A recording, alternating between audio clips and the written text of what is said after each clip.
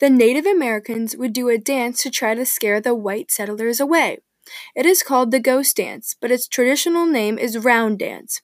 The original dance started in the 1870s but happened again in the 1890s. This dance is not like other Native American dances. Participants hold hands and sidestep leftwards around a circle. They thought by doing this dance the white settlers would be slaughtered and they would get their land back.